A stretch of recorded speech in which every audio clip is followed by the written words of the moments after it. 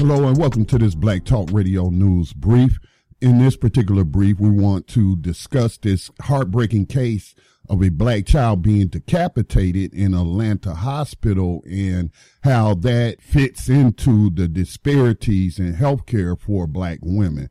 So in case you didn't hear, there was a harrowing incident from a Metro Atlanta hospital. A newborn, Treveon Isaiah Taylor Jr., was allegedly decapitated during childbirth. Now, the hospital maintains that the child died in utero before the delivery and was decapitated post-mortem.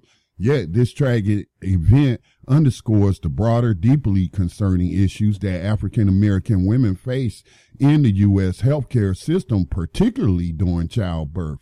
Now, 20-year-old Jessica Ross went into labor at Southern Regional Medical Center. A lawsuit from the family states that the baby became trapped during Ross's labor and, in a disturbing turn of events, was decapitated when Dr. Tracy St. Julian attempted to assist the birth. This tragedy isn't isolated, but rather a symptom of the dire health disparities black women face in America. According to numerous studies, black women are disproportionately affected by complications during childbirth.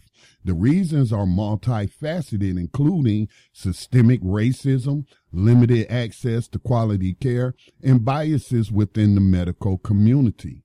Now, the lawsuit accuses Dr. St. Julian, her OBGYN practice, the hospital, and the medical personnel involved of negligence and the wrongful death of the baby. It also alleges an attempted cover-up regarding the decapitation.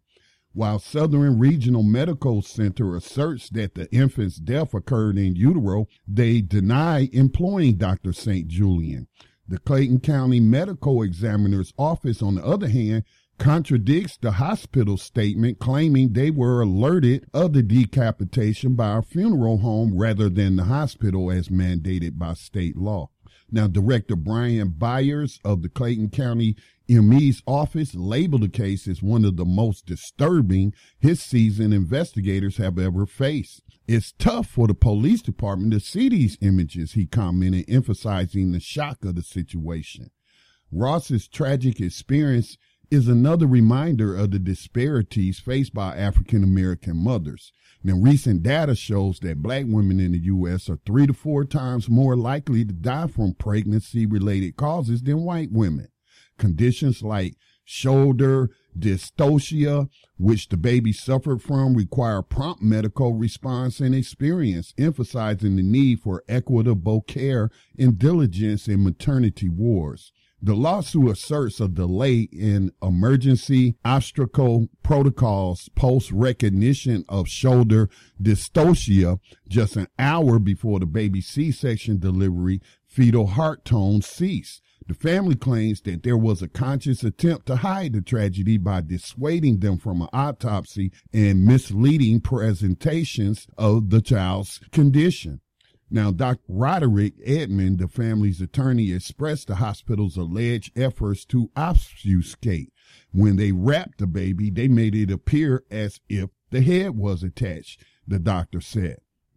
The Clayton's ME's office has urged both the Georgia Composite Medical Board and the Georgia Secretary of State's Office Board of Nursing to investigate the roles of the involved doctors and nursing staff.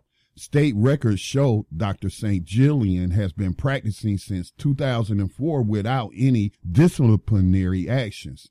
If charged, though, Dr. St. Julian and the involved staff could face severe consequences, including failure to report a death, concealing a death, and involuntary manslaughter.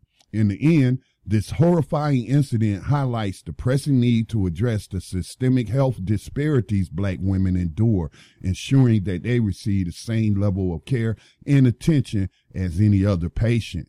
The fight for equity in healthcare is far from over. This has been Scotty Reid with a Black Talk Radio News Report.